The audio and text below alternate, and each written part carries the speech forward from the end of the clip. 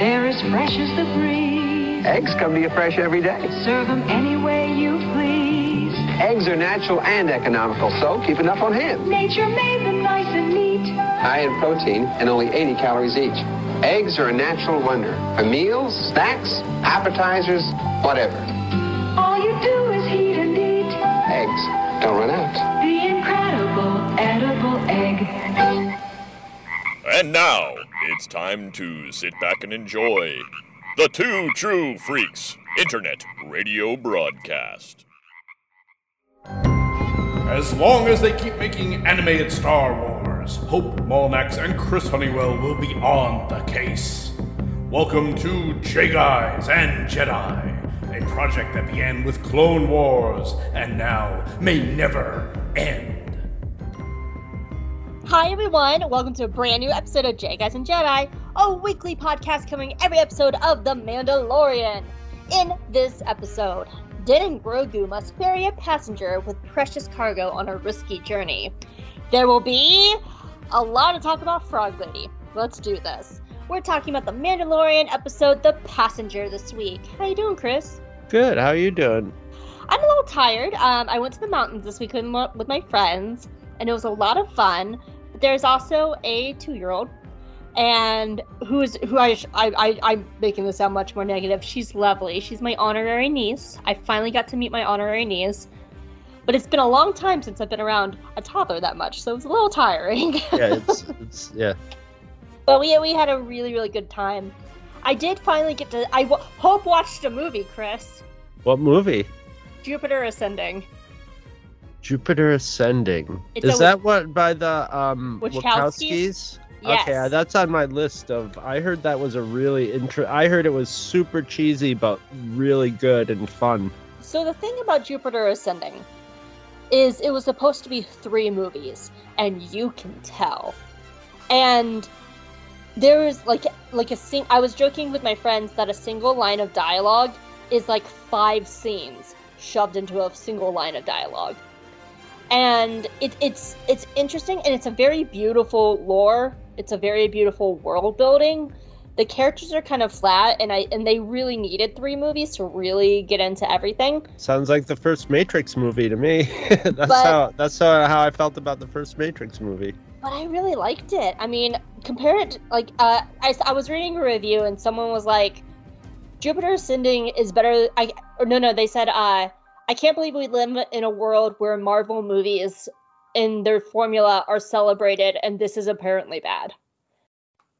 And it's not. It's really good. The thing about them is they are like, I don't think they've consistently made great like the Matrix movie. The first movie I was like, okay, this is the first time somebody really started like communicating the real like stuff that Philip K. Dick that people were basing books off Philip K. Dick, but they would take them and really like pasteurize them for a mainstream audience. And this one was getting really into his like, what is my identity? What is reality? And really playing with it. And it was like very much just like. When the movie ended, I was like, okay, this was just start getting to the really interesting point, Mm-hmm. It laid down its premise, but then I remembered, like, to the average moviegoer that doesn't read Philip K. Dick, all this was really new stuff. And then the second movie was just bug shit crazy, and I loved it. And then the third movie, I almost walked out of it. I just thought it was so bad, but for the most part, like even like Speed Racer and stuff like that, they really put a lot of thought into it, and a lot of their stuff is kind of goofy and overproduced, almost like the prequel trilogy and stuff. But it's sort of, they're always a little ahead of everybody else. So like when this movie came out, I remember people were like, well, it doesn't really do plot it doesn't really have the same pacing as a normal movie, and it seems like this and this and this, and they didn't know what to do with it. And I think that what the Wachowskis should never do is plan on 3 movies, because they should plan for one movie and then if it's a hit, be ready for 3 movies. Yeah, because that's kind of what Because happened. they is never get like They yeah. planned for 3 movies, didn't get it, so they shoved 3 movies worth of stuff into 1 movie. And by the time like people start revisiting this movie, and I haven't seen it yet, so I don't know what I'll think of it, but you know, people start revisiting it or seeing it and going like, hey, this was like a neglected classic or whatever. By the time that interest gets developed and someone goes, maybe we should do movie 2, all the actors will be like 15 years older, you know, or Yeah. something like that. It's just it's sad. Eddie But Redmayne. that's what happens when you're kind of a little ahead of the curve, you know. You're just always going to be like misunderstood when you put the stuff out fresh. Eddie Redmayne is an absolute hoot in this movie. He is so great. His between of like whisper yelling to actual yelling is amazing. But yeah, like I was joking with them that I was 45 minutes in and I already felt like I had watched 2 movies. Mm-hmm. Like it's just so stuffed full. But I enjoyed Jupiter Ascending. I would recommend it. It's a riot to watch. One of those movies like you're laughing because it's bonkers crazy, but then when you it has really good lore deep down, but on the surface it's like bonkers. Yeah. All the scenes of it reminded me a lot of like episode 2, you know, and Coruscante's stuff, you know. It came out after I think episode 1, and a lot of you can definitely tell they pulled a lot of inspiration from the prequels. Yeah. You can absolutely tell. Same with the prequels. Like the prequels, people are like, these movies are paced weird and they look weird and they feel weird and stuff, and now they don't because they established a new visual, you know, not even visual, yeah, a new like cinematic, you know, language or, you know, accent. Yeah. How was your week? Pretty uneventful so far. My bosses are on vacation, so the inmates are running the asylum, which is I mean, we run the asylum most of you know, my bosses are married, and the wife is usually down the street doing catering, and the husband is usually working in our place at the bar and, you know, just sort of doing the business end of things. And but like yeah, the people she works with on the, you know, we'll all be able to make up for like, so basically it's also like having 2, you know, employees out, you know, because they're actually they work like employees, you know. They basically you know, they're in the day to day. Yeah, they come in and do the day to day with everybody else, and so it's also like spreadsheet wise, we're in one of the slower parts of summer. We're in between the busier parts of summer, so it's like it's been going real smooth. I usually get picked up for work and taken home on Tuesdays. And so we were trying to figure out between all the employees, you know, who could pick me up. And like the only way it could have been done is for this one guy to like, who didn't work that day, to come get me and take me to work and take me home and then go home. And I'm like, no, spend time with your kids. I'll just get ahead yesterday, and then I just won't work. And they're like, but don't you want to get paid? And I'm like, I'd almost rather have the day off. Yeah. So there we go. I haven't really taken days off since before COVID started. So yeah, I've been adding days and stuff. So yeah, it's not gonna put a big pinch on me. And it was nice. I had a nice relaxing day. The weather was beautiful. Did a little yard work. Hung out with my cat. Did a little audio drama work. Yay! Yeah. I'm glad you had a good day. Yeah, it was a good day. Well, are you Ate ready? a few eggs, soft-boiled eggs. Oh, we'll talk about eggs. I was trying to segue. Well, you ready to get into this episode? Yes, I am. What'd you think about it? I love this episode. I liked it a lot when I first saw it. I don't know. I felt almost like I was seeing a different episode this time, and it all really came together for me. I love this episode. I love this episode too. I remember liking it the first time I saw it, and I still love it. I love the frog lady. She's my favorite. She's so precious. I love her so much. So yeah, I have a lot of fond memories of this episode, and I think it just got better with time too. So, well, you ready? I'm ready.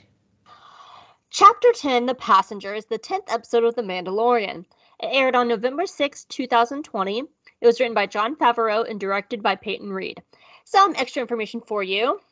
Misty Rojas returns to The Mandalorian. Misty Rojas returns to The Mandalorian portraying the Frog Lady. She was the body actor for Kuiil in Season 1 of Mando.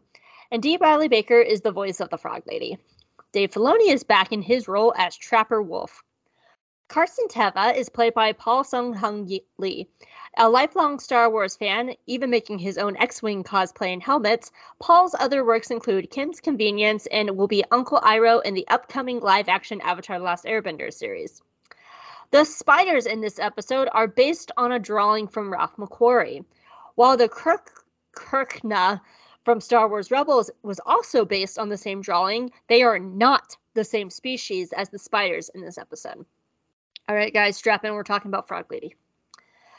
The Passenger was not without some controversy. Fans were split about the handling of Grogu eating the Frog Lady's unfertilized eggs. Many of the fans who had issues actually liked the episode, but they wished the joke was handled better. Some fans shared their own struggles with infertility. I pulled from both Vanity Fair and Entertainment Weekly some quotes of the varying opinions, and they are as followed. One fan said, "I just want to know who thought this was a good idea. Like, we have this woman whose species is facing extinction, and she's very protective of her eggs. We should have Baby Yoda eat them. Hey, yeah, dude, bro, high five. Like, what?" Another fan said, "As a Star Wars fan with a history of multiple miscarriages who is saving up for IVF, them playing this feels a bit extremely gross and mean-spirited." Another fan wrote, "So, as a person who went through fertility treatments and a mother of a baby who tries to eat everything, I do get the intended gag of Baby Yoda eating the eggs. My first reaction was, oh my god, it's my child. But then, stop it? The story makes it clear that those eggs are important to the character." Another fan said, "I'm a mom. It's not funny at all to hear a Mama Frog Lady go into great detail about how important and beloved her eggs are to her and have to watch them get eaten on 3 separate occasions for shits and giggles. Can't just one mom get to survive and keep her kid." And another fan wrote, "For the record, the Frog Lady was very adamant that the fact that her eggs were important to her, and that it was her last and only chance to have kids. So it's actually closer to fucking up someone's in vitro fertilization, which would be incredibly upsetting for a wannabe mom. It's not funny." But some fans defended the choice. Vanity Fair shared a few of these. One fan wrote, and this is from the article, "Some of the counter complaints were, it's fucking funny because they are fictional characters beside non-existent species, so stop the drama for a fucking TV show," one user posted. There are really important things in the real world." And this was the one I found interesting, which I wanted to add. Yet another woman who lived this experience urged people to not take the incident so seriously. She wrote, "The amount of people offended by this episode is ridiculous. I had fertility issues, and I thought the part about Baby Yoda eating the eggs as dark humor. Chill the hell out. It's a sci-fi film. No eggs were truly harmed." And finally, to weigh in, Lucasfilm creative art manager Phil Szustak, sorry if I mispronounced that, stated on Twitter, "For the record, Chapter 10 of The Mandalorian makes it clear that the Frog Lady egg scenes are unfertilized, like the chicken eggs many of us enjoy. But obviously, chicken eggs aren't sentient beings, and the child eating the eggs is intentionally disturbing for comedic effect." So let's talk about Frog Lady. I just want to just comment on what everybody just said here. I kind of don't like what anybody said, with especially the guy from Lucasfilm, because it's kind of tone deaf. Nobody was going like, oh, I don't like Baby Yoda's been eating sentient things since all through the first season. He's been eating things that like make noises and hop and are cute and stuff. So that's not the issue. He sort of skirts the issue, and they're unfertilized like eggs. I mean, the other people articulated the issue pretty clearly. It's like, this is her last chance to make babies, and these are the last eggs she has because she's not going to make any more eggs after this. And and her husband, and they have they've like barely found a place where they can have the baby. So it is like totally the in vitro fertilization. But the way I do want to add one thing. I'm not going to name them, but and I want to clarify, it's none of these quotes, because I know this person. I don't want to out them and stuff like that. Right. I did have one friend who was also very vocal about this for the exact same reasons for the fertility thing. But she was very clear. I really loved this episode. She's like, this was a great episode. It was chilling. The Frog Lady is great. I love this. I love the plot, the pacing. All she said, and I agree with this, is it could have been handled more tactfully. That was her only criticism. She was like, I get what they were going for. It could have been handled tactfully, which is how I feel, and I'll talk about it in a second. But I just wanted to throw that one out there because it's actually from someone I do know, and I really trust her opinion because she writes professionally. So. Well, the one person was saying, hey, several people actually use the phrase, don't take it so, it's a comedy Star Wars show, don't take it so. Well, no, I think it's okay to take it seriously. I think it's actually, if you take it seriously, it's in a writing sense, it's far more interesting what's going on to take it seriously. And if you do take it seriously, which I did, I was thinking it was when it was, this whole conversation happened the first time, it came out. And so now that was on my mind while watching it, and it completely changed the way I looked at the show. And I think it's presented in a comedic fashion. I don't think it's funny, and it's meant that there's a friction there, and and I think handling it more, I think there was that friction of like, and it's also something very not Star Wars as much, because Star Wars is supposed to be sort of like escapism in a way, and this was the friction of like, something, like, if you were just hanging around with a 2-year-old, if like, the wrong conditions happen, the wrong parents and stuff, that 2-year-old could burn down a house, and kill everybody in the house, because they don't know what they're just sort of doing their thing, and they don't know about the larger context of it. But I don't know. I don't want to go too deep into what I think about it without, letting this is the chance. You talk first too. Okay, this is our chance. I wanted to go ahead and discuss the Frog Lady controversy. I just wanted to get it out of the way. That way we can focus the rest of the time on the episode. I have two thoughts. One is about the actual writing. One is about the fandom response. The actual writing, to me, and I remember this when I was watching it the first time, and I still feel this way. I just think it's a poorly written joke. And I just think it's a little bit too heavy-handed. It feels like they're shaking us going, get it? Do you get it? It's funny. Like, I feel like it's really heavy-handed. And things are funny in threes. And to me, this one has a 4. And that's where it's aligned. Because, like, the first time it happens, it's like shocking. And it's like, oh, no, the baby's doing a thing. Like, that's one thing. And then Den stops him. And then the second time, Den chides him. And he's just like, do not do that again.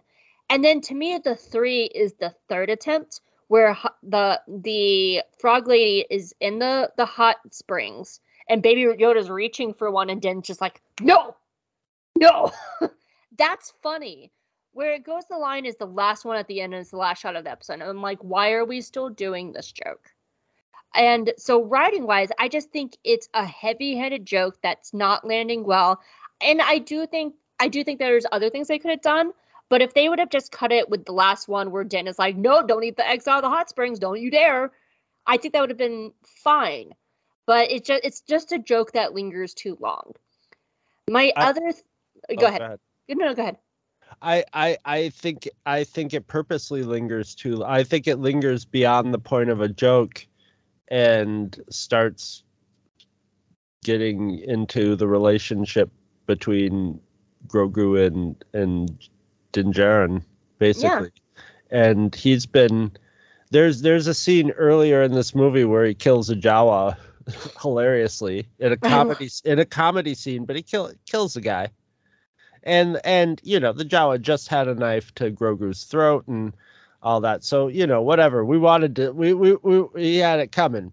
But like he kills him and Grogu gives him a look like Jesus, and Jin just like shrugs his shoulders like, well. That's the way it goes in the desert. The difference to me, and Grogu is picking up on that. So when like the first time it was just like, well, I ate an egg because he's pure id, and he's like, and then he's obsessed with it. It must have been delicious, you know. And so now he's obsessed. He's gonna have the egg, and Din's telling him no, and he's going, why do I have to listen? You know, it's way of the shrug your shoulder, and it's also a comedic thing with something, you know, really dark. You know, whenever somebody's killed for comedy effect, it's pretty dark if you really start analyzing it. And the thing is like two things on that point. The first one is one thing you said, the Jawa had it coming, but in the context of the show, the Frog Lady doesn't, so it does recontextualize that scene. And then the other thing I was thinking of while you were talking was, what if the Frog Lady was human? And I think they felt like they could get away with this because she's an alien. But if she was human, and for some reason in this context, human could have their unfertilized eggs in a jar, that would be horrifying. And it is horrifying. But yeah. Well, having a frog lady gives it the like barrier of is like a monster. That also like draws lines in empathy of the viewer, you know, because there's some viewers who are going to totally not empathize with her because she's a frog lady, and then there's going to be other people who can, you know, who can jump that barrier, you know, because really it's not that, like when you're watching a TV show, it's not that, doesn't seem to me that adventuresome a barrier to jump to go like, oh, this is a woman, you know, a mother and her children, you know, everybody understands that. Little kids are going to understand that watching this. So watching this as a little kid, it might be actually more comedic because they don't really have that you know, connection with their eggs at all. And this is nothing against my nephews because they're little. I can totally imagine my nephews laughing through that scene. But no, this is about, like, I mean, I think it's a big dark comment on the moral it's one thing when you have it's really kind of tasty and spicy when you have an evil character that has some ambiguity in there, and it's also tasty and spicy when you have a protagonist that's got some moral ambiguity in there. But it's not very tasty or spicy when Grogu has some moral ambiguity in there, and that's actually a good, you know, that's actually like, you know, but he's totally, you know, picking up on his morally ambiguous surroundings. So, you know, and it's also sort of happening without Din noticing it. He is noticing it, but he doesn't care. He doesn't want he doesn't want to screw up this lady's eggs, but it's not that big a deal for him, you know. My thing or he would have said, watch this guy. He wants to get to your eggs, and be like, yeah, screw you, Baby Yoda. On that point, I think Din this season, and it's a big point of this season, Din is trying not to become attached to Grogu because his whole mission this season is to find his people and to give them away. So I do think Din is purposely trying not, like, he loves this kid, he wants this kid, But he's also, I think some of that is also he's trying to keep some distance because he knows he has to give Grogu away. Which is why they have that really emotional scene in Book of Boba Fett when they're reunited and he's like, I miss my baby. And like he goes to find Luke because he wants to check on Grogu. But I do think that is a big part of the season is Din is trying his damnedest.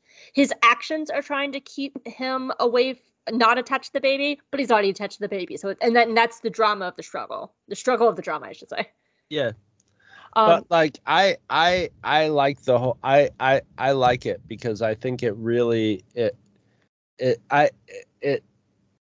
I like that it's disturbing. I like that it's disturbing in a really like fundamental, you know, sort of profound way that makes it evokes that reaction. You don't want to feel that from because the first couple times, okay, it could be a running gag, but then after that, it becomes genuine suspense. And so Grogu's the bad guy. You don't want Grogu, you know, and Grogu is now obsessed with getting those eggs, no matter what, you know, people could go like, oh, don't take the eggs, Grogu, or whatever. He's going to get those eggs. He wants those eggs. And he's the one that triggers the spiders. And he triggers the spiders. Yeah, by eating them, because he's probably like going through a growth spurt and just like hungry all the time, and but yeah, and he's just a chaos machine, you know, screws up her eggs and screws up his ship, and just because he's, you know, sort of, I mean, it's not his fault that they're there. It's sort of bad luck that they're there in the first place. But yeah, he's just bound and determined. And it also plays upon a real feeling that I'm sure parents have with their kids. That's also an ambiguous feeling of just like, Jesus Christ, this guy's a little terrorist, you know? He's trying to kill us. I've had that with pets before. I was actually talking with my friend because we were up in the mountains and her toddler with us, and she was like, having a baby is almost like being in an abusive relationship. Like every time you think they're getting better or they're getting over a bad habit or they're getting through something, it happens again, and like there's a tantrum and they go back on that habit, and it's like you think you're getting out of it, and then it happens again. And it's like they're trying to purposely find the worst route. Like when the first time my sister came here with both of my kids, one was a toddler and the one was a little older. It was like a year older and, you know, better behaved. But like put the toddler down, and my roommate said, be careful, there's sharp stuff all over the place. And my sister's like, oh, he'll be okay.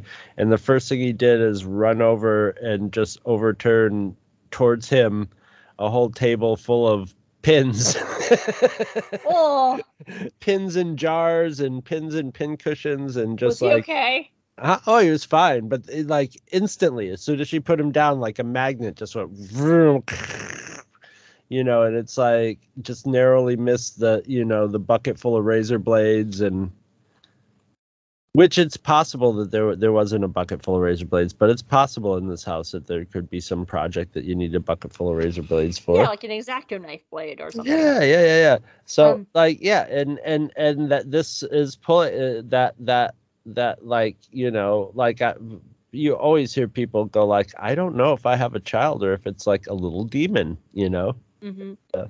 The other point I wanted to make. And that was all of us when we were young too. I know. I know I told the story before, but I was following my mom's directions and I almost got hit by a dump truck. Not because my mom told me to jump in front of the dump truck, but she was just like, jump over the puddle at the end of the driveway. And I went, okay. And a dump truck blew through the school bus stop sign and almost hit me. And I was just like, oh, like things happen with kids. Like, yeah. The other point I wanted to make was more of a fandom note. Like, I totally get the both sides of this argument. Like, some people didn't have problems with it. Some people did. What's not okay, and me and Chris were talking about this, and it's going to be inevitable, but I feel like I have to say, it's not okay that a lot of the women who share these very personal stories about infertility and stuff like that were harassed by fandominous assholes. And to the point to where the Vanity Fair article I pulled these quotes from actually wrote out the words, "We are not sharing their Twitter handles so these women do not get harassed." In an official publication, they had to say that because it was so rampant when this came out. And like, the reason I know this is my friend that I had mentioned, she was one of those people. People were telling her to die and to kill herself, and her opinions were stupid, and she was stupid and stuff like that. And it's just like, yes, it's gonna happen, but I hope we can get to a point. Doesn't make it fun, and it doesn't make it right. Yeah, but I mean, it's just this unfortunate factor. Like, I think at the base of all of this is nobody knows how to talk about the media and stories and fiction and writing and all that, and try to put this, instead of being like, this is attack on my struggles with fertility and, oh, you're just being a sensitive blah blah blah.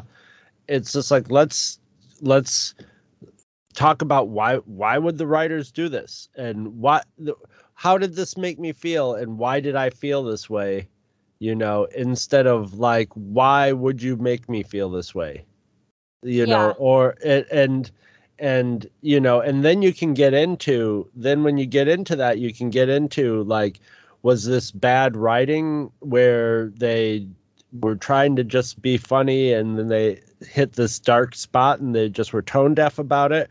Or were they, trying to communicate this, or were they being consciously edgy and kind of mean about it? Were they trying to be mean about it? You can sort of start, but you have to sort of know how it was put together, and the more you know about it, to talk about all the aspects of it, whether it's, from the creative aspect of it to the societal, psychological, and, the aspects about it, and people's personal, things on it, and how they all interact.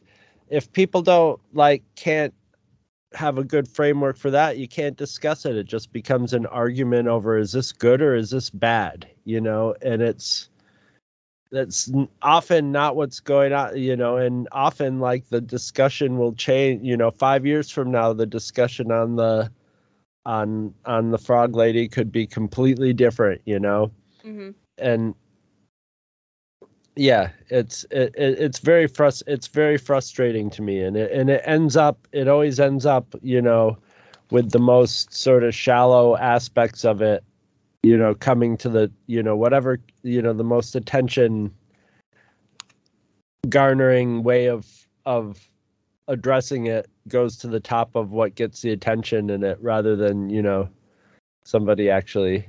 So it's good that we spent some time on it, Yeah. So when this episode came out, this was before Lucasfilm started being a lot more progressive about handling the trolls. The most recent example is what happened with Moses Ingram with Kenobi, where they warned her ahead of time, hey, you're going to get racist trolls. And then they released a statement, and Ewan McGregor released a statement. Something I would like to see is official Lucasfilm people, when this harassment is happening to fans, like this level, them release a statement too. Just to be like, hey, we see this happening, do not attack it. And it's not going to do much, but it will at least make the fans who are being attacked feel like they at least have some support from official sources. Right. So that is something I would like to see going forward, is when there is a big controversy like this, them at least saying, we hear you. It's a no-win situation, so you might as well do the thing that just seems the most ethical, because either way you're going to get lambasted. So if you come out ahead of time and go like, hey, look, we know we got a black actress in this, and we know people are going to start attacking her, and then they go, oh, look, they're getting ahead of it. They're getting ahead of it because she's a bad actress, and they think, they're trying to blame people, blah, blah, the worst aspect, this is usually the worst aspect, So either way, that you're always going to be giving them some sort of ammunition that they can use. So you might as well just, plug ahead, and it seems to me that it's like a war of attrition. It's just like eventually all these people are going to, like, a lot of them are like 12 years old. A lot of them are going to hit puberty and stuff. No, a lot of them are adults in their 30s with YouTube channels. Yes, but they are also going to, like, people, like, all of a sudden they could be into wrestling and they're just bothering people on the wrestling for, so it's like, it's because you're never, however you address them, it's never going to be the quote unquote right way that just stops it from happening, Yeah. So you just have to not worry about that. You have to not worry about that aspect and just do what practically is going to, like, make it good for the people who might be getting attacked, Exactly, because, like, I do remember my friend saying, because, again, this was before the social medias of the YouTube, the social media of the Star Wars became, like, more proactive about this thing. I do remember my friend saying it would have been nice if, like, someone from Lucasfilm stood up for us.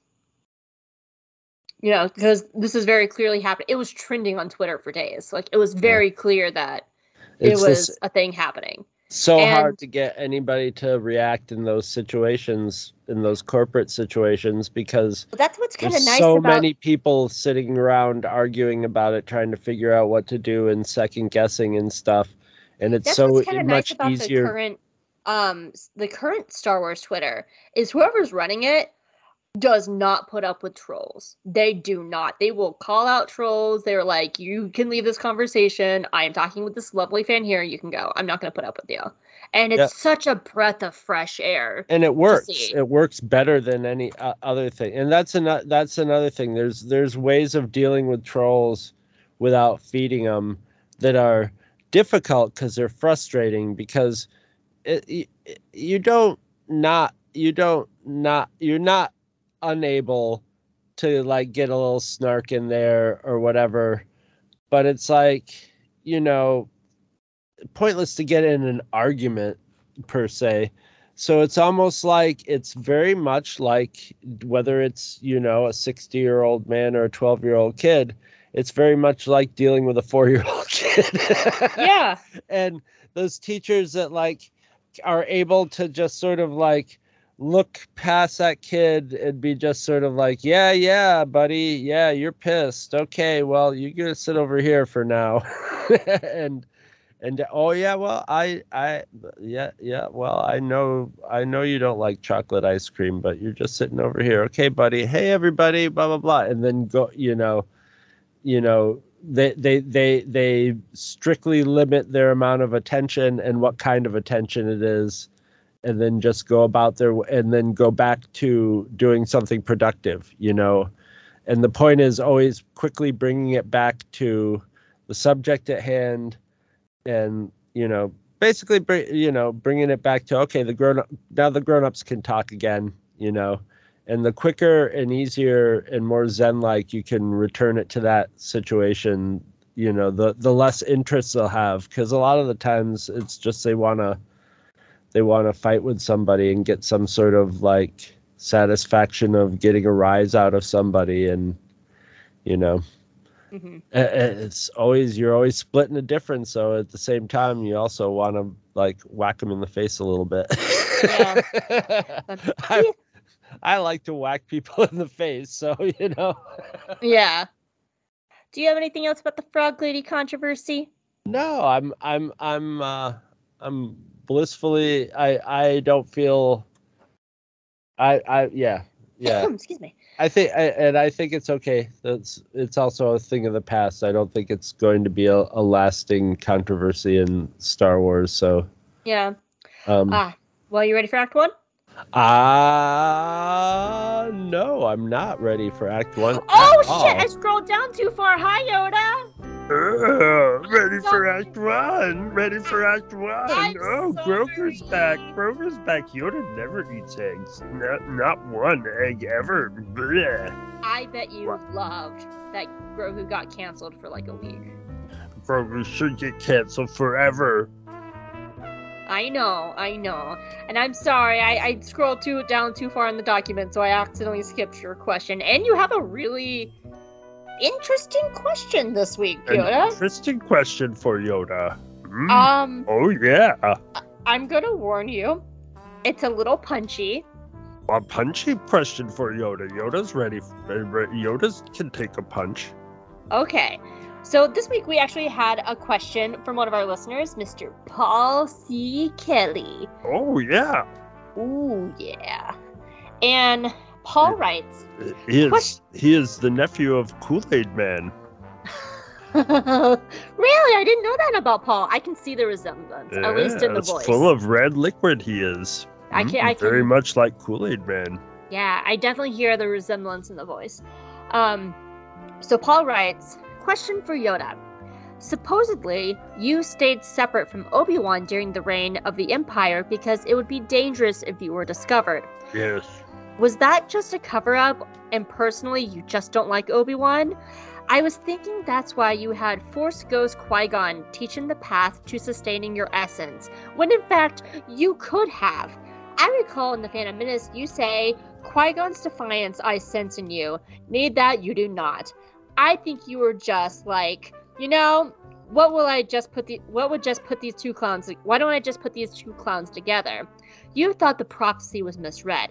I think they were both on your shit list. Anyway, we all have to chug some swamp brews on Dagobah at some point. I read this and I was like, ooh, Paul. Oh, yes, Paul is right.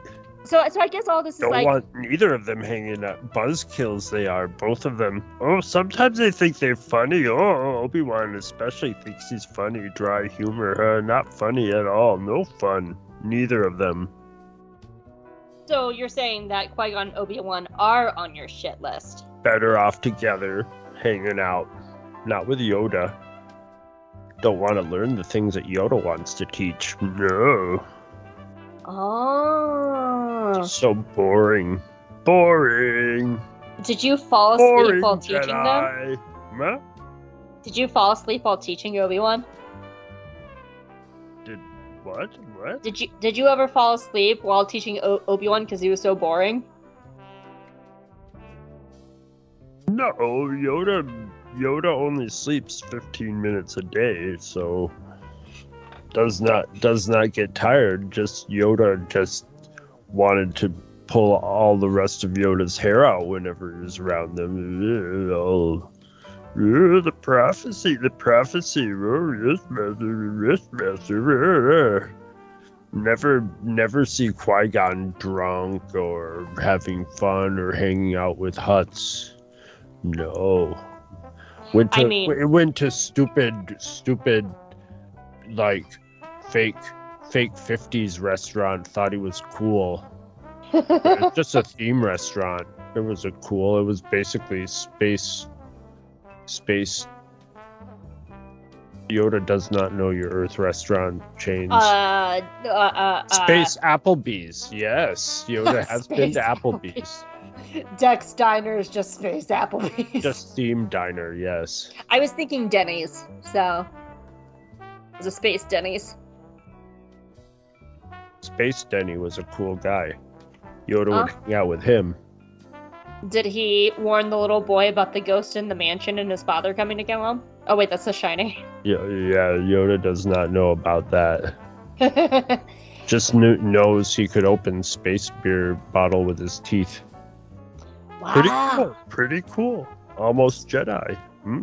Oh, cool. Well, thank you so much, Yoda. We'll see you next week, okay? Oh, yeah. There he goes. Up to the wild. That went really well. It's for Grogu arrow. Keep it off Grogu, and it goes pretty well. After last week, I thought I should give him an easy. Yeah, the fact that he's going to therapy is pretty disturbing. I don't want to push it, Yeah. I do want to say, because I forgot to say this at the top of the show, we have a guest announcement at the end of the episode. So I just wanted to say it here to make sure that you guys know to stay tuned towards the end of the episode to hear who our cool guest is next week. I'm excited. Here's where my brain's at. It's in huge red letters at the top of the document, and I just You almost gave Yoda the boot to get to Act 1. Oh, so. I am a little tired today. If it's not obvious, I'm still catching up on my sleep from the weekend. So anyway, Act 1. I'm ready for it. All right. So I want to give just a tiny recap of last week, just to know why Din and Grogu are in the desert. Last week, Din met his new boyfriend, Din Cobb Vanth, and they killed a crate dragon, and he got Boba Fett's armor, and now he is driving back to Pelimoto. That is why this episode opens in the middle of the desert. So now we're all caught up. Anyway, Din and Grogu are driving through the desert, and there are some bandits who are just like, oh man, they're coming. Get ready. And they make a tripwire, and Din goes flying off his bike, and Grogu goes rolling through the sand, and the bandits are like, get him! And they run out there, and Grogu's like, things are happening! And Din's like, I must protect my baby! And Din starts fighting them, and like punching them, and kicking them, and being the badass himbo he is, because he's a daddy bear, he's a daddy bear, and he's fighting them. And when all the other guys are dead, he hears poor Grogu cry out. And he turns, and there's a Jawa with a knife to Grogu's throat. And Din's like, dude, chill out, that's my baby boy. Don't hurt my baby boy. You can have anything else here but him. And then Jawa's like, well, that's a really nice jetpack you got. And Din's like, you can have it. Like, just give me my son. So he puts down the jetpack, and baby Grogu runs to his daddy, and it's really sweet. It's super sweet, you guys. And the Jawa's like, thanks. And he runs away, and as Chris said earlier, Din turns on the jetpack and comedically drops the Jawa to his death.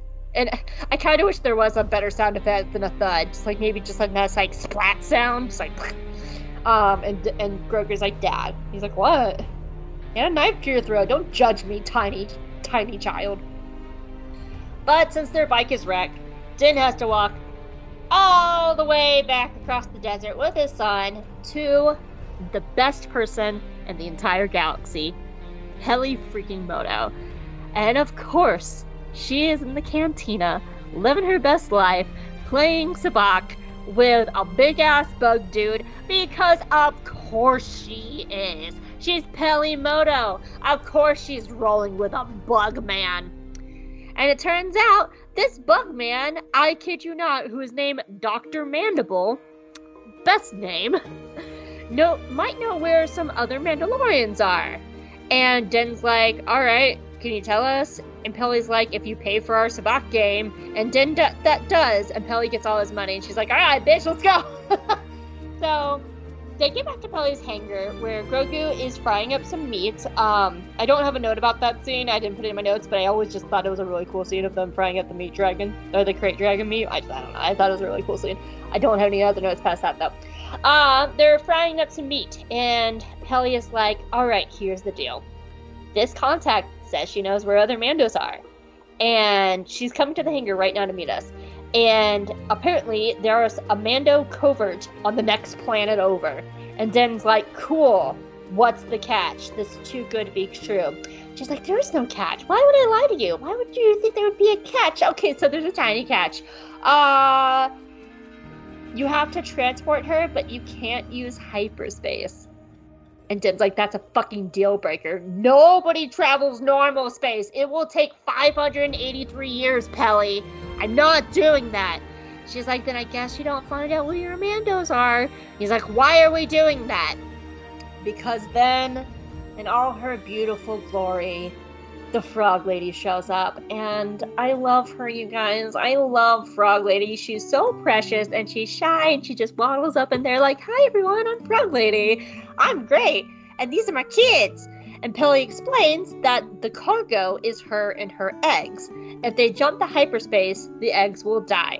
And this is Frog Lady's chance to go to her husband, who has already gone on ahead. And Din is just like, fine, I'll go. But I don't like it, Peli. No more skeezy missions. And she crosses her fingers and holds up her crossed fingers in front of her face, in front of Den's face, and says, I promise, Den. No more sleazy missions. See my crossed fingers? That's how much I promise. So, Din doesn't have any other options, so he shuffles Grogu and Frog Lady onto the Razor Crest, and they're on their way! What'd you think of Act 1? I don't know if Dr. Mandibles is official name or if she was just like, it's just like, you know, a nickname she came up with him, you know, on the spot, or her, you know what I mean? But I really hope his name is Dr. Mandible. Because me too. I love that name. Great name. You know, I want a Dr. Mandible action figure now. And he's a carrot. We've seen that carrot. I think that they had one of those in the original Cantina. So, like, you could just start if they'd actually made it into an action figure. That, you know, now we'd know it's Dr. Mandible.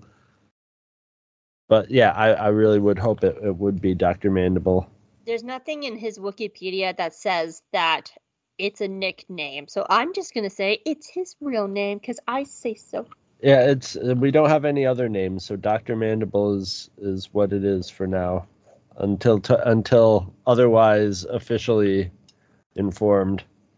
All right. This episode is just beautiful.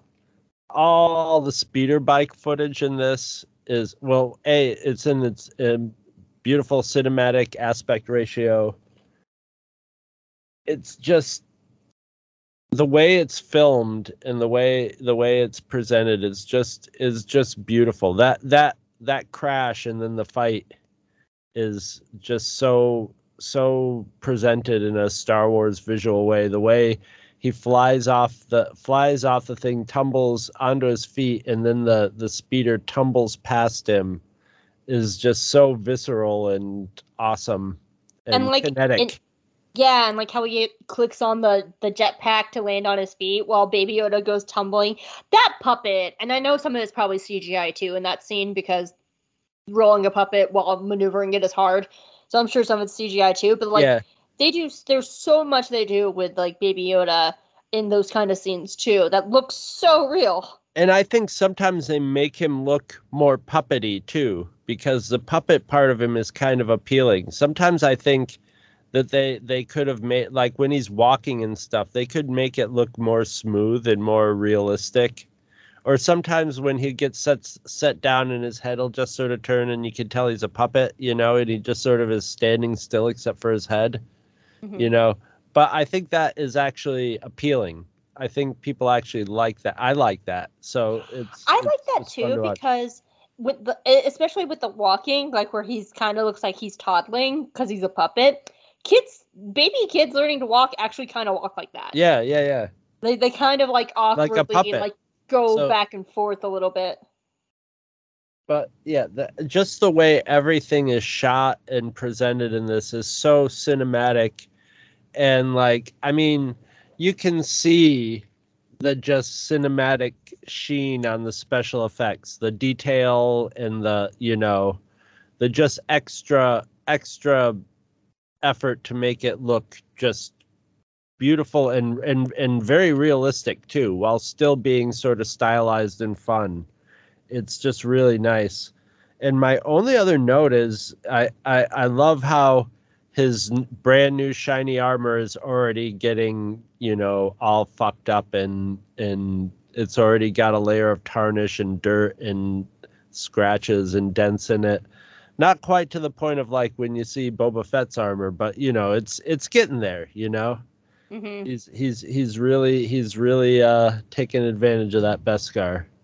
And I just love how, you know, like he was just super shiny in the last episode, but his jetpack is still shiny. His jetpack still looks like polished stainless steel. But yeah, it's just awesome. I didn't note it, but that was also something I noticed towards the end of the episode where his armor has both ice and spiderweb stuck to it. And I really liked that detail. I didn't note it, but it did stick out to me as well. And, my only other note is the frog lady, I think the first time I saw it, I misinterpreted it that these eggs were the last of her species. So it was even more intense for me. This time I was just like, oh, it's just the end of her blood. Oh, okay, it's the end of her bloodline. It put it in a different context for me. Me too, because I thought it was, because a lot of the quotes that I was pulling, like, it's extinction, it's the end of her species. Yeah. But like watching it in the context, she says specifically it's the extinction of her line. But yeah, it made Grogu into just more of like a supreme asshole rather than like genocide. Yeah. But yeah. That's Do you all have I anything got for else? Act 1. As for me, I'm gonna get my shallowest note out of the way because I'll definitely get into more of her later on in the episode. I love Frog Lady. I love her little costume. I love her coloring. I love her little backpack. She's so precious, and that's a good costume. And I'll talk more about Misty Rojas later too. But like, I just love her. She's so precious. I like how they have to like because frogs don't really have super expressive faces, you know. I mean, sometimes if you have an animated cartoon frog, it can, you know, smile and stuff, but they're trying to play this close to the bone of what a frog-like lizard lady would look like. So, you know, they just have the like mouth, you know, it's open or closed or whatever. So she has to use body language and stuff like that to portray what's going on internally.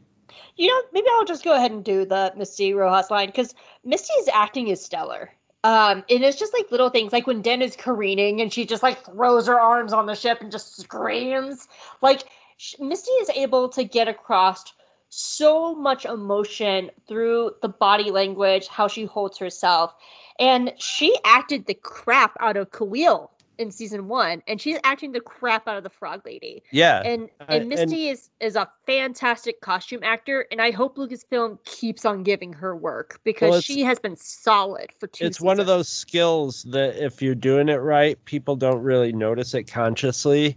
Like Doug Jones is the... Yeah, like Doug Jones, the same thing. Like, you're looking at her and you're like, you know, if you didn't know anything about it, you'd be just like, yeah, you could put any kid in the suit and CGI the head on it, and it would be fine. But it won't, you know. There's subtle, you know, body language is so subtle, and like even just the way like she was sleeping in the cabin and the way she woke up, and you know, it's just all. It's just something that's sort of like, it's the kind of art where nobody until you get to like Peter Mayhew and Chewbacca, where you're like, you know, getting a lot of attention for it. It's just sort of like this, like if you're doing it really well, you're sort of like hiding yourself from the public, you know, from attention or being noticed. Yeah, because there's just so many little things. Like, I noticed her, like little things, like she'll cover her eggs with the blanket when it's cold, or if she's distressed, sometimes she'll touch her scarf, and it's like, what, you know, and then me as a fan goes, why does she keep touching her scarf? Like, is that something sentimental to her? Was it from her mother, her husband? Like, there's a lot of, like, a fan could take something small like that and interpret it into the character. And it's so well done. Misty is such a good character actor, and this character is so different from Kawil too. So it really showed between Kawil and Frog Lady. It shows a good range for her, and I really loved her acting in this episode. And she doesn't get enough thanks. And shout out to D. Bradley Baker for all these amazing character voices. Croaks, yeah. he's a lot of his I know he has like at least 50 to 100 roles where he's just animals. He's a very good animal actor. Mm-hmm. He's Appa and Momo and Avatar for the whole 3 episodes you've seen, because I'm bad at life. So yeah, he's just really good at it. What was that? I just watched some cartoon thing where he was an animal all the way through it. Oh, I think it wasn't it that you ended up watching it too? With the kid and his brother that went over the wall and the over the garden wall. Over the garden wall. You seen that? I'm trying to think of cartoon series that I watched that you didn't watch. It's a short list, but I remember. Oh no, I know what it is. It's I was gonna say, I don't think it's the Star Trek Prodigy show. He plays a little blob alien in that just speaks in alien noises. Yeah. A little indestructible amoeba-like creature. Anyway, those are the only two animated shows that I could possibly watch. So, yeah. Actually, have you ever seen Symbiotic Titan? No. That is a show that I haven't watched yet, but I just downloaded it, and I'm very excited to watch it because it's been on my watch list forever, and it's a Genndy Tartakovsky show. So I was like, maybe Chris has seen this one first, but I just downloaded it, and I'm really excited to get into it. Anyway, that's about that. My other small note that I have for the scene was just the little moment where the Jawa puts Grogu down, and he just goes running at Den, and it's just... I love just little moments like that in this episode. Like when they're first sleeping, like Grogu crawls up on Den and like puts his head on his chest. And just the little things they do to help build Den and Grogu's relationship are just like really nice. And I just like those details. All right, so about bigger notes. So remember last week when they were in the wrestling place and I was like, I guess no one cares about the bounty on Grogu because he was a very high-priced bounty, and maybe Greef Karga kept his word and dropped the bounty. Yeah, no, the first thing the bandits yell are like, we gotta get the kid. The kid is worth a lot of money. So I'm glad they did address that here, where there is still unresolved storyline about Grogu and people looking for him. And well, I was gonna say, just because Greef kept his word doesn't mean that the Empire's not going to still be looking for him. So yeah, so I'm glad that they picked back up that storyline, because last week it was a little bit weird that they walk into this place where everyone's like, hey, isn't that the high price bounty that was like last week? Last week he was a price bounty and now he's not. So I'm glad that they did pick up that storyline because it was a little weird to me last week. The only other note I have is, first of all, God, I love Peli so much. Her deadpan line of to Den, stop crying, you'll rust, is such a good line. I get a feeling that like maybe the actress ad-libs a lot of that stuff, and they give her a little leeway. There's a lot of stuff that feels like it's coming from the actress that works really well. Yeah, I like how also she can do Frog Lady's speech too. Oh, man, I remember the first time I watched this episode and Amy Sedaris whipped out that voice. I died laughing. And I'll bet you she really did it, too. I'll bet you that wasn't, like, post dubbed in. I'll bet you she really could do that. So that just seems like something Amy Sedaris could do. Wow. Yeah. Like, I can somewhat do it. And, like, that's especially because so much in Star Wars we're just because this was a joke I think in the Family Guy it was either Family Guy or Robot Chicken, but I think it was Family Guy. They made a joke of like how everybody somehow knows all languages and can understand all languages, and so they did a joke of like, I don't speak this language, please help me. So like, and a lot of times in Star Wars, like if there's an alien character, everybody can just understand the alien, no problem, barely an inconvenience. So I do we've also established that Peli is really like into alien species. She's really into interacting with them. And there is a scene in this where Den is actually like, do you speak Huttese, and trying to like actually, and she could understand him. He's speaking like, but she probably physically can't speak that, his language, but she could understand every word he was saying. And then that's kind of the point I was making. Like, I kind of like there's these moments of like the language barrier because you don't actually really see that a lot in Star. You see it every once in a while. Like, I feel like that came up once in Clone Wars, and so it's come up before, but it's not something that comes up a lot where you have two characters who absolutely cannot talk to each other. So I just like that. The other part of Peli I wanted to point out, and I don't know if she was if this was pre-planned or because it was just coincidence, but it's subtle. And Peli, when Den shows up and she's playing cards with Dr. Mandible, she's still getting intel, and she has that intel ready for Den. where she says, "Oh, did you kill the one Mandalorian you found?" And she's like, "Well, my friend here knows where Mandos are." And I just like that because it's just a nice little scene to show that she is his ally. She's willingly trying to help him. And it's just building that little relationship. And she got 500 credits out of it, too. And meat. Dragon meat. Don't forget the dragon meat. Yeah. So I did like that, too. And also didn't kind of owe her. He wrecked her bike. So he did owe her.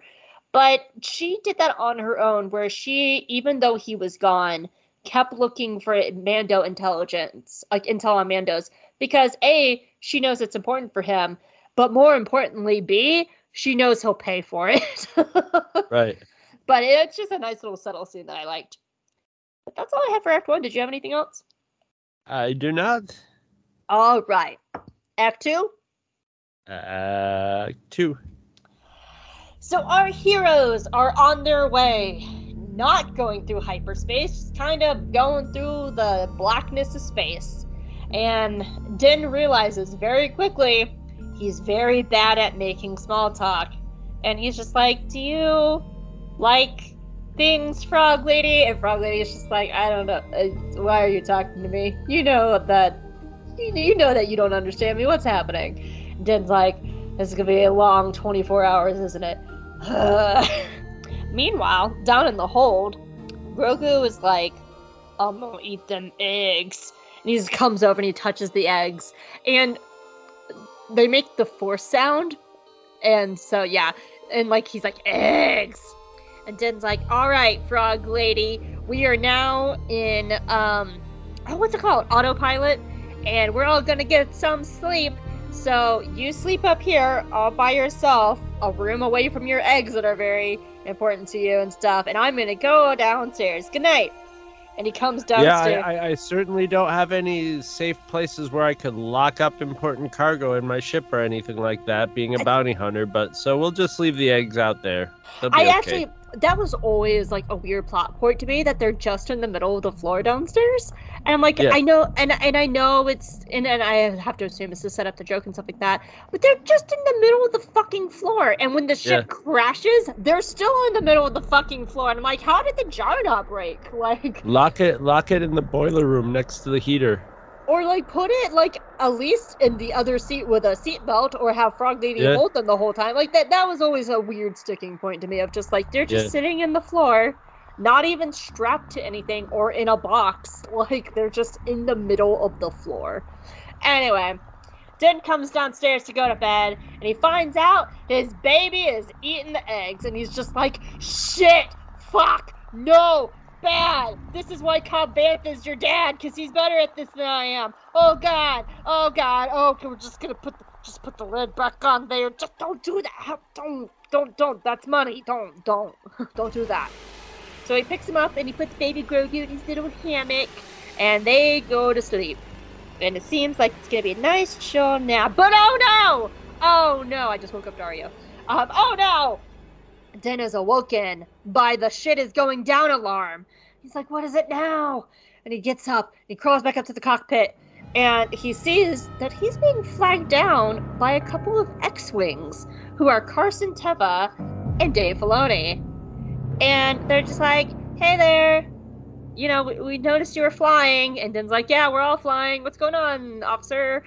And they're like, "Well, you're not transmitting a beacon." And Din's like, "Well, my ship's really fucking old, and I didn't have to do that." And they're like, "Well, we're under the New Republic now, so that means that you need to get yourself a new beacon."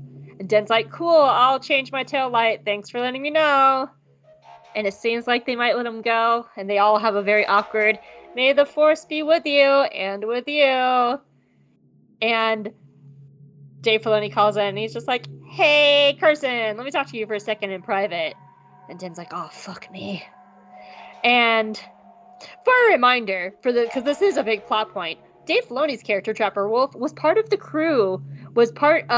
X-Wing crew that gunned down Mayfield's people back in season 1, after Din had captured, like, Mayfield and Xion and, the Horned guy and stuff like that. Dave Filoni and Deborah Chow and Rick Fuyama came up and killed the rest of everybody. So he remembers that there was a Razor Crest flying away from that. that's why we're here. Because that ship was apparently busting someone out of prison. And Den's like, all right, well, can I go now? And they're like, no, I'm sorry. And the X-Wings switch into battle mode.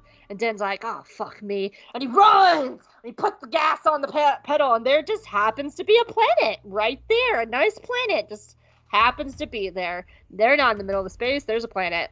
And he pilots the ship down into the atmosphere, and the Frog Lady wakes up, and she is screaming, and the chase is on, and the Frog Lady is like, oh my god, what is happening? This is the worst Uber ride ever! I'm taking Lyft next time. And they fly down to the ice planet, and it's a chase through the stars. The stars is a chase through the clouds. There's no stars on the planet. And they go down into an icy ravine, and it's all like swoosh, swoosh. And the X-Wings are like, come on, Razor Crest, we don't really want to fight you. Can we just stop and talk about it? And Den is like, fuck you! And he flies into this little canyon cave, and he comes out the other side, he slides across the ice and under a little rock formation, and they stop. And in the distance, they see the X-Wings fly away. And Den's like, oh, thank God, I can't go to jail. Oh, God. Frog Lady, are you okay? Frog Lady's like, I'm giving you 0 stars on your review. This sucks. And then they feel the Razor Crest shake. And Den's just like, God, fuck me. And they fall through the ice. And as they fall through the ice, the entire group is knocked out. And after an undetermined amount of time, Den wakes up first. And he realizes it's cold. And there's ice coming in. And he helps Frog Lady up. And he's like, I'm going to get you a blanket because you're cold-blooded species, and I don't want you to die. And he comes downstairs, and he's like, oh, God, and there's a big-ass hole in the side of the Razor Crest, and he's like, fuck me, what a day. How could this day get any worse? Where's my child? And there's Grogu, eating more eggs, and he's just like, Grogu, stop it! He snatches him up and puts the lid on, and he's like, no, don't do that. You're gonna be an asshole. People will yell at you on Twitter. Don't do that. So he stops and he's like, oh, there's a hole in the side of the ship. Fine. So the Frog Lady comes down and they start camping, and she's like, Mando, we gotta go, my eggs. He's like, we don't have a ship, lady. I don't know what you're going on about. We're lucky we get off of here and don't die. And she's clearly scared because she's about to lose her children, and this himbo Mandalorian is falling asleep with his little baby. And so you know what Frog Lady does? She takes matters into her own hands. She finds the droid that was in the Mayfield episode, and she reprograms it, and she's just like, wake up, you motherfucker! And it pops up, and she has taken over the droid so she can talk to him. And she's like, look, I don't give a shit. You are going to get me off this. This is my only chance to have children. These are my babies, and my husband risked his life to find the only planet that our species can have babies on. And you're gonna just sleep and try not to die? You made me a promise, and I thought you were a Mandalorian. And I thought being a Mandalorian meant something. Aren't you supposed to be honorable? Aren't you supposed to fight against all odds to find a solution? I thought you were cool, man. You're just a disgrace, and I guess the stories were not true, and they're only stories. And Den is just like watching her. He puts down his child, and he stands up, and he snatches up his little toolbox, and he looks at her, and he's like, this isn't part of the deal. And he storms outside like a child, because he's all mad now. Into Act 2. I do love that scene where, like, she dresses him down, and he's just like, ugh, and he snatches up the toolbox and stomps outside. Well, you would think, you know, from the way she looks and stuff, you picture this, like, little lady voice, but she's got to use this robot voice, which sounds like a Dalek from, you know, it's just like, Mandalorian, you know, and she's just like, so, like, it's great. It gives her just this, like, you know, just, like, grating voice in contrast to her appearance. It's just a neat little scene. Mm-hmm. And I love I love the Dave Filoni part, like where he's basically it's you're getting pulled over by the cops, except it's also got a little Columbo in it where it's like, hey, chit chat, and then oh, just one more thing, and that one more thing is the thing that's going to cause all the trouble, The only thing about that That's scene, right out of Columbo. the only thing about that scene is I would have liked to see Den at least try to lie, being like, "No, I was nowhere near a prison break. I don't know what you're talking about." But he just runs, which automatically condemns him. Well, I don't know if he's ever going to get much of a choice. Andy's a himbo. He probably couldn't come up with anything good. Whenever he's trying to, like, bullshit his way through something, he usually, unless he's got, like, some plan that he's plotted out, he can improvise, like, in a fight. But, like, when it comes to words, he's just like, That's a very valid point. That's a super valid point. So, that one more thing they got him. He's mentally outgunned right at that point. It's Columbo. He's getting Columboed. But on his side is those two are kind of fanboys. They love him. They don't really want to pull him over and arrest him or anything. They want to be his friend. But they're kind of like doofy cops, you know what I mean? They, and both of them know that they're probably more or less should get along and stuff, but they're all doing their job. So, and so you have that sort of thing. And I think they're just like, they're more excited about getting to chase him around and come on, don't make us shoot you, Mandalorian. And they're not going to shoot him. They don't want to shoot him. They couldn't bring themselves to do it because they all know they're all buddies.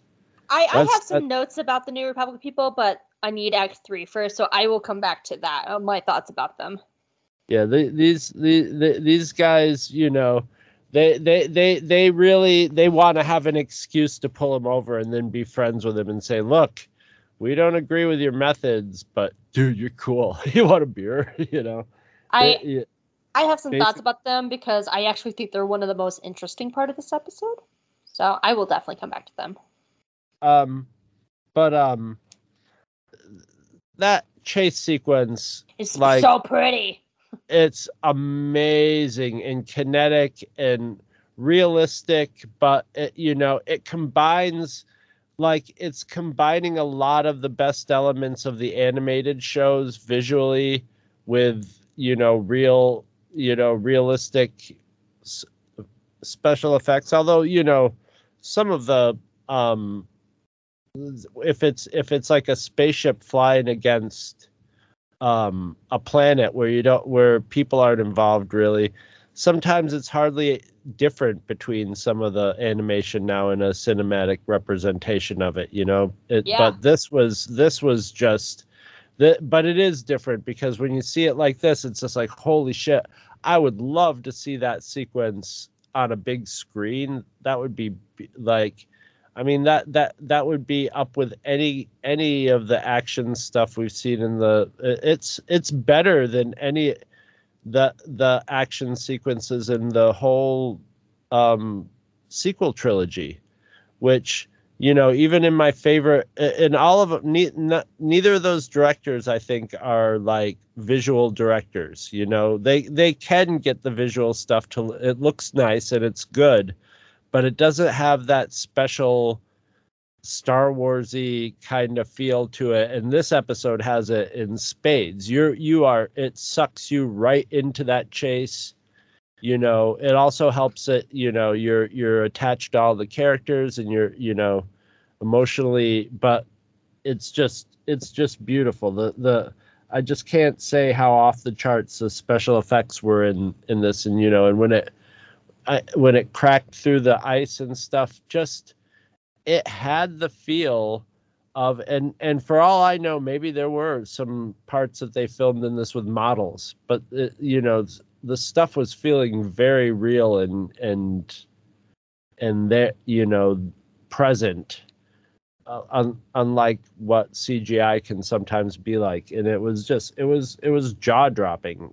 I was just like, wow, and we basically have like, I'll get more into it in part 3, but like, this each part of this, each act of this episode has like a just beautifully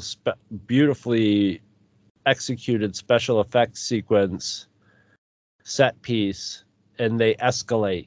They get bigger and more, and they're all different. They're all a different feel and a different each in a different place with different things happening. It's the visual guy, Star Wars guy dream episode. So yeah. So I just wanted to look it up because I was like, oh, what other stuff has Peyton Reed done? He's the director of the Ant-Man movies. But more importantly, he's also the director of the classic and one of my childhood favorite movies, Bring It On. Which I've never seen. It's a movie about competing cheerleaders doing cheer Yeah, offs. I remember when it came out. It was a big hit. But it was a very soft he spot. might be my favorite. This might be my favorite directed. This might be like right in with episode 2 of the first season as being, the best directed Star Wars stuff in a long time. He really has the feel for how a Star Wars story is presented. It was thrilling. That's all I got for Act 2. Thrilling. This isn't a democracy, it's a cheerocracy. That's from Bring It On. Anyway. Bring It On. Oh, love it. I want to watch Bring It On. I should watch that. My first note is I just like Grogu's little hammock. I just think it's cute that Din has this like little place for Grogu to sleep now because it's his son. It was just really sweet. So this is not a gripe. It's just something I find really interesting. Din says, "May the Force be with you." But last season, he had no clue what a Jedi was. And I find that really interesting. And I really like that, actually. Because a lot of the other shows like Clone Wars and Rebels and Resistance has shown the Force has many different forms to different people in Star Wars. So it makes me wonder how Din knows about the Force, who taught him about the Force, but why he doesn't know what a Jedi was, or he didn't used to at least. And I think that's a really interesting point to him, that he knows how does he know what the Force is, and in what form? Has he ran into a Night Sister? Did he run into Lasats? I would love to know that story, because that's a really fascinating little beat to me. I got the feeling that he picked up that's something that the rebels or the New Republic say to each other, and so he was I like that take too. And he was like, okay, I'm just gonna, I'm gonna say, it would be, it's just, he's just saying, oh yeah, and because it sounded also like, it didn't sound disingenuous, but he had nothing behind it because he doesn't know what the Force is. He was saying it, he's just like, may the Force be with you, and they're like, and you also, which is just a joke to the Catholic meme on it, a reference to that, which I thought was pretty funny. But I figured he was just trying to, it's just like the way people always call cops sir and stuff. He was trying to, give them what they wanted, and he's a little awkward about it, and it came out sounding awkward, and he didn't have any soul. He didn't have no soul behind it, because it's just oh yeah, well, make sure you tell him, so I could see him talking with some other bounty hunter or some low life, and the guy's like, look, you just gotta say, may the Force be with you. They love that shit. That's what they always say to each other, it's their thing, okay. So I thought that it reminded me, it was sort of like getting pulled over, but at the same time mixed in with the cop at your door talking to you too, because, you can't really do that, it's not a two-step process in space. They just pull up and start talking to you. But it had that same feel of just like, oh shit, we're busted. But and then that, where those moments where you go like, oh, maybe they don't care. Maybe we'll get past this, But he Yeah. was being shifty. He was just like, "Oh no, that's broken. Well, or I don't have that. Well, we'll wait." And he's like, "Oh, it doesn't seem to be working." Yep, yeah. So then it just becomes both of them humoring each other till either he runs or doesn't run, and That's interesting because it's a classic. It's classic. yeah, no, I like Well, that. it's classic, but it's like classic of like a West, anybody getting interrogated, but it's in space in Star Wars language, which makes it so awesome that there's trouble when their wings open up. You're just like, oh shit. I love that moment where he's just like, Yeah. oh no. I totally hear what you're saying. And I do think that's probably the explanation. But if it's not the explanation, that'd be an interesting story that I would like to explore at some point. But honestly, after you explained it, I'm like, that's probably it. Because they said that all the time in the rebellion. They say that, like, the senators say that. Like, Leia said it. Like, so it probably is just the thing. People are like, just say, may the force be with you and move on. So, It's sort of, you know what? It sort of rhymes with Han Solo in the first Star Wars movie when he's like, well, I'm taking my gold and leaving. And Luke's like, yeah, fuck you then. And he's like, okay, well, bye, Luke. May the force be with you. And Luke's just like, yeah. Whatever, dipshit. And the way he said it and the way they said it is both. Yeah, Han Solo had a little more stank in it because it was a more dramatic scene. But it was the same, he didn't get may the force be with you. He was just trying to say the thing that they were all saying. Yeah. So I want to talk actually a little bit about an episode from last season, from season 1. I think it's really easy nowadays, especially when we have a lot of shortened season stuff. Like when we have no, I'm going to start this over. I think it's really easy nowadays to label an episode as the dreaded F word, filler. Dum dum dum, the filler episode. And I remember when season 1 first came out, the Mayfield episode with she on the Twi'lek and they were breaking into the prison ship and stuff like that. Originally, that was largely labeled as filler at the time because it didn't, at the time that it aired, seem important.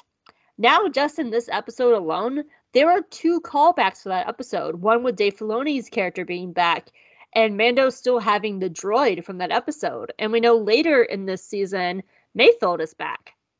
So I always think it's important to remember that when a show is ongoing, that some things might not be addressed right away. And it's really important to sit and wait and be patient. You also don't know, who knows? Maybe that plot line was going to go through, but it wasn't going to be Mayfield who was with the Mandalorian at that time. But then they were like, who would be perfect for this, though? Because he's an So it might have had to do with they were like, wow, we had a really good response and Bill Burr did a really good job as Mayfield. Maybe we can find a way to slip him in here or something. So you don't know if it's that, but either way, the filler episode is spawning. And if whatever the case is, this is kind of cool that they this character, that Filoni's character returns, but boy, Mayfield, when Mayfield comes back, that's a real that was the first time through, that was one of my favorite episodes of season 2. And that is my favorite episode definitely of season 2. It contained my favorite scene of season 2. That is my favorite episode of season 2. So so Mayfield and Mayfield could have been just like, he was a fun character and you got a chance, and Bill Burr got a chance to be in although Bill Burr didn't really give a shit about being in Star Wars. But, people like seeing Bill Burr, and it was like, oh, it was good to have him. But no, actually, it turns out Bill Burr is kind of possibly. I hope he recurs again, because he's awesome. But I do think people are a little bit quick to label an episode filler, especially when a show is still ongoing.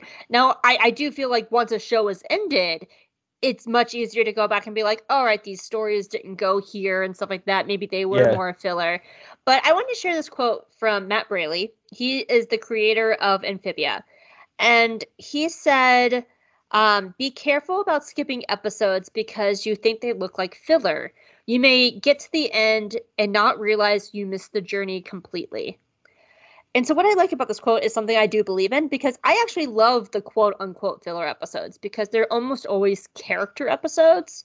And I'm a very firm believer that character development is plot. It is plot. Is it moving the narrative forward? No, but a lot of times quote-unquote filler episodes are moving the character forward. Can, though. I mean, when it's working best, it certainly is moving the plot forward, you know? Yeah, but... They're tied together. Yeah, so I usually like these episodes, and I like that this episode had many callbacks to an episode last season that was originally labeled filler, and we even said when we talked about the Prisoner episode, we were like, this episode has a lot more weight now that we know what has happened in season 2 in Book of Boba Fett. And it changed the course of that episode, and it was different for both of us when we watched it. So, yeah, I just wanted to make that note. All right, Frog Lady! My big old Frog Lady note. I love her. If it's not obvious. There aren't a lot of mothers in Star Wars. The pool of Star Wars moms is still very small. But Frog Lady very quickly establishes why she's one of the best moms. She figures out a way to get past the language barrier, and she demands that Den listen to her. It was basically when he said, I could wait till the morning. That was when she was just like, oh, we'll see if it can wait till morning. Because that's like one of the first things she said. She said, this cannot wait till morning, which is a beautiful line because it shows she stewed over it. And it also told Den, yeah, I understood everything you said. I could understand everything you said, you know? Yeah.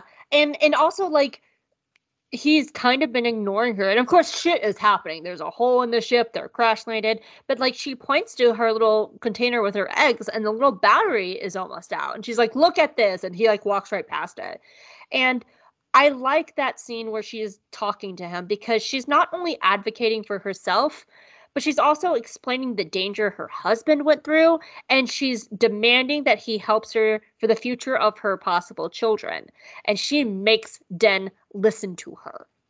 And in context to Den, a lot of the characters this season, and we talked a little bit about this last week with Cobb Vanth, a lot of the characters in this season represent parts of Den.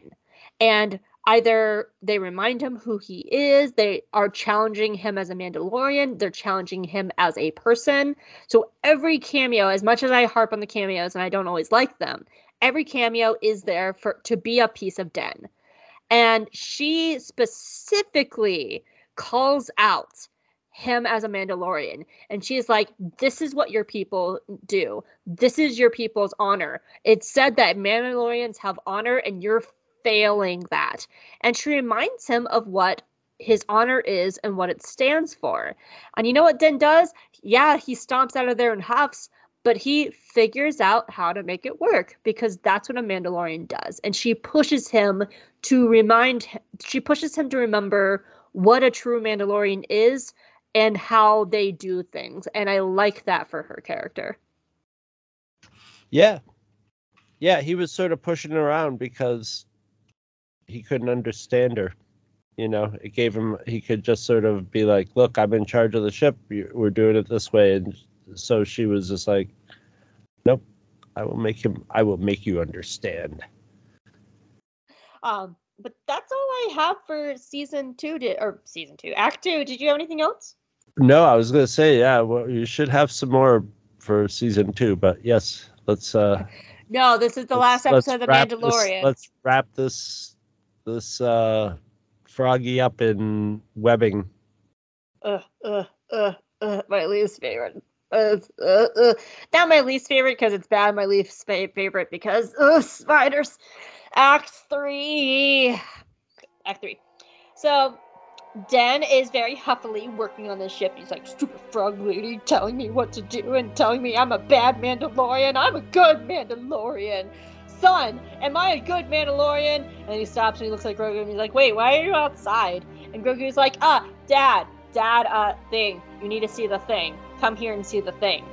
And they go over, and it turns out Frog Lady has just left. and she's left a trail in the snow. And they follow the trail, and they find my girl living her best life in a hot springs, and also trying to keep her eggs alive by keeping them warm. And Den is like, come on, man, I can't, like, fix the ship and protect you. And, like, yeah, it's really warm in here, and I totally get it. And Grogu, don't eat that egg! Don't you eat that egg! And Grogu's like, oh, I'm sorry. I know, I'm hungry, though. I'm a growing baby Yoda. And so as Den is helping Frog Lady gather up all the eggs and put them back in the jar, Grogu realizes that there are new eggs around him. And he walks up and he's like, wait a second. This cavern is full of eggs. So many eggs. This is like Golden Corral for Grogu. Hell yeah, all you can eat. And he goes over and he cracks open Corral? Grogu Corral. See, this is why we're friends, Honeywell. And so he busts open this brand new egg. And it's a spider egg. And he's like, ooh, boy. And he pops it in his mouth. Actually, Chris, I have a question for you. I've always wondered this. Right. And you're a puppeteer, so I figured you would know this question. I'm a puppeteer. You're a puppeteer. Puppeteer.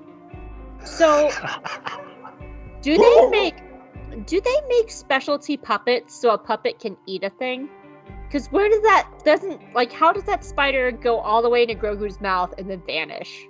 I think it was either a reverse where they had little balls that you could squeeze down that would pop back up, and they popped it out and it was a reverse shot, or it was just sort of CGI'd in there and had it. He put his hand up and then they just had it just sort of quick. Although you could definitely rig up, something with a little squeeze, vacuum squeezer at the end, or even they have the money to make something where you can throw a switch and have like a real vacuum thing suck a ball into Yoda's mouth for sure. Okay, because I don't think they make I mean, sometimes they make puppets with a hole in their mouth so you could drop something in there, but I'm sure they could rig up a puppet to just suck a green slimy ball into, basically it's just like it would be just make a giant what do they call boba tea bubble. Okay, because I'm also talking about the spider, because he puts the whole spider in his mouth. I think that looked like CGI to me. See, it looked real to me. It didn't look like CGI, so I wasn't sure. There might have been a little bit of both going on. They might have had him put something in his like a model of the spider in his, or like a green mouth. thing, yeah. And then put like the slime. The slime was going too perfect in some places, but it was also looking like real, like crazy string in some places too. So it's hard to tell. Yeah. But yeah, I mean that's always a good thing, sort of, when you can't tell if it's real or practical. It gets kind of creepy. It sort of defeats the uncanny valley. Yeah, because I figured there's probably some sort of hole that they could just inside the puppet's mouth that they just put the spider into and just tucks it in there. But I wasn't actually sure. So because sometimes I'll watch you'll see a Sesame Street clip and there's nowhere the cookies are going. They could have a string hooked onto the end of the spider, that they can just cut out and pull it down into the mouth as he feeds it with his hands. Yeah. I was just curious. Ways of doing it. Because I know Cookie Monster just smashes cookies on his face. Yeah, he just smashes them on his face and lets them fall to the ground. Yeah. Yeah, so it's kind of hellish, actually. The poor guy's trying to eat, but this has no throat. Yeah, so I was just curious. I wanted to hear your thoughts on that, because I always just thought it was interesting. So anyway, Grogu eats a spider. Huh? I was just laughing. Just laughing. Well, I'm glad you're having a good time, because things are about to get scary. So Grogu eats a spider, and then the worst thing happens, and all the eggs in Grogu Corral starts to hatch, and Grogu starts backing up like, oh, these were not good eggs. Dad! And he starts running at Dan, and he's like, Dad, look. And Frog Lady is dressed, and they all both stop. And spiders just start coming out from everywhere. They start coming out of the eggs. They start coming out of the ceiling. They start coming out of the cave. And worst of all, the mom comes. And big old mom is like, "Hey, you ate my child! I'm gonna get you!" And she's pissed. And I can't even give her my funny animal voice I usually use. She's just like, "I'm gonna fucking destroy you for touching my baby." And they run and run. And there's spiders everywhere, like 1,000 spiders chasing them down. And Den's just like, shit, pew, pew, pew, pew. Oh shit, I'm gonna whip out Charles' least favorite thing, the flamethrower. Actually, Charles, I know you're listening. The flamethrower actually works in this episode and it gets them out of the door. So comment on that. Send me a comment. Because I know you hate flamethrowers. Anyway, that's like his thing. I can't wait to hear him make a rant about it one day. So spiders are everywhere, and the mom is coming, and she's like crashing through rocks and like chasing them down. And I can't understate this. Spiders are everywhere. And Den takes out some explosives and he throws them on the walls and the ceilings and he explodes it, and the mom collapses and it looks like she's down for the count. But the babies are still hungry and they're just like, oh god. So Den, Grogu, and Frog Lady get back to the ship, and the spiders are now on the ship, and they make a climb to the cockpit, and this is where their final stand will be. And Den's trying to close the door to the cockpit, and the spider gets in and gets on Grogu's head. He's like, Dad, there's a spider on my head. And Den's like, hold on, son, I'm in the middle of something. And he's like flamethrowing the door, trying to get the spiders out, and it all looks lost. But my baby Frog Lady has one more trick up her sleeve, because Mama Frog has a blaster on her. And she starts shooting down spiders too. And she saves Grogu. She helps Den get the door closed. And they're like, oh shit, we gotta get the fuck out of here. And Den sits down. He's like, okay, we're gonna try this. We're just gonna turn on the Razor Crest and try to take off and like get out of here, and hopefully we don't die. But any place on this ice planet is better than this place with the spiders. And the ship turns on.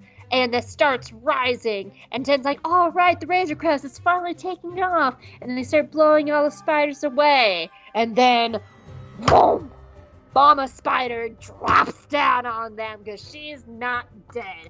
And she smashes through the Razor Crest window, and it all looks lost. And Frog Lady is like, ah! And Grogu is like, ee! And Den's like, I hate my life! And it all looks lost. But dun-da-da, help is on the way because Dave Filoni and Carson Teva arrive just in time, and they shoot away all the spiders. And Den's like, okay, someone's here shooting the spiders. Y'all stay here. I'm gonna go check it out. And he creeps outside, and he realizes it's the X-Wing guys who never gave up looking for him, and he's just like, hey, guys. They're like, hi, Den, we found you. Hey, did you know you have an arrest warrant from the Prison Break episode? And Den's like, I don't have any recollection of that episode. That was a whole season ago, sir. I don't remember what happened. They're like, oh, you don't remember capturing the crew and protecting Matt Lantern in that episode? Den's like, yes, I remember that because that makes me helpful. I very much remember protecting Matt Lantern in that episode because he's great, and I definitely captured those people. So, are you going to arrest me? And they're like, well, I guess we can waive it off because you saved animated Anakin Skywalker, or at least tried to. And they're like, so we'll just go. And he's like, you want to help me patch my ship? And they're like, nah, we're not going to arrest you, but we're not going to help you get off an ice planet either. Anyway, toodaloo, and the X-Wing pilots get in their ship and fly away and just leave Den, Frog Lady, and Grogu there to die. So Den's like, well, at least there's no more spiders. Back to work. So he fixes it up so where the cockpit can be pressurized, and that is the only way they're going to get off this planet. So he fixes the cockpit, and they head on out of there. And everything seems to work, and our heroes don't die, and they're off to next week's episode. The end. Yeah, they're definitely limping off to next week's episode, but yeah. Next week I has love one it, of my... It's so far, it's as I remember it, this season becomes less like, but these first couple episodes are very much like following that just simple, setup, story resolution, and then go into he's limping on to the next story. It's all just really cool.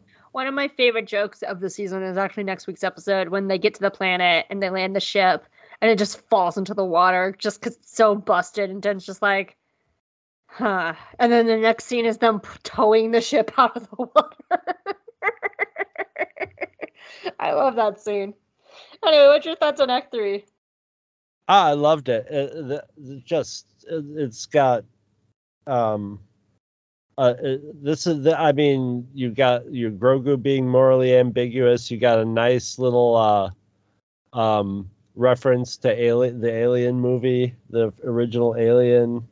One thing that's weird is those spiders that the one he ate and that were all hatching out were pretty tiny. And then as they ran down the hallway, the spiders were quite a bit bigger, probably because they're easier to see. And I was like, how did they get so big? And then I was thinking, oh, those are just like, they were all different size spiders were coming, and the bigger ones can just run faster because their legs are longer. So yeah, it's always the bigger ones that are going to catch up to you first. And, oh my God, I forgot about it. But how could I forget about it? Because I love it so much. I know you love it too. We all love it. Everybody loves the Frog Lady Hop. I love it. I have that note because I love that she jumps when she runs, and I love it. She's running at first, but when she's like, fuck it, I gotta run, she just goes right into frog hopping. It's awesome. And I like sometimes like she'll slide across the snow and she has to get her feet back out under her again. She'll be like, like, I love that. Yeah, it's amazing. Animation. It's awesome, and the way and they save it to last. It's great, and then presented it perfectly present it. It's great. My only other shallow note is I love the line where he's just like, well, we're going on a trip. We're going to be locked in the cabin. So if you got to piss now or bring a jug or something. Yeah. I like that. But it was very Western like, where he's like, if you got to use a privy, use it now. But I just love this episode, and all three acts had an insane set piece, each one getting more complex and the first one's set in the desert and is just, very traditional Mandalorian beginning. And then we've got snow, which we had a little bit of snow in the first episode, I believe. But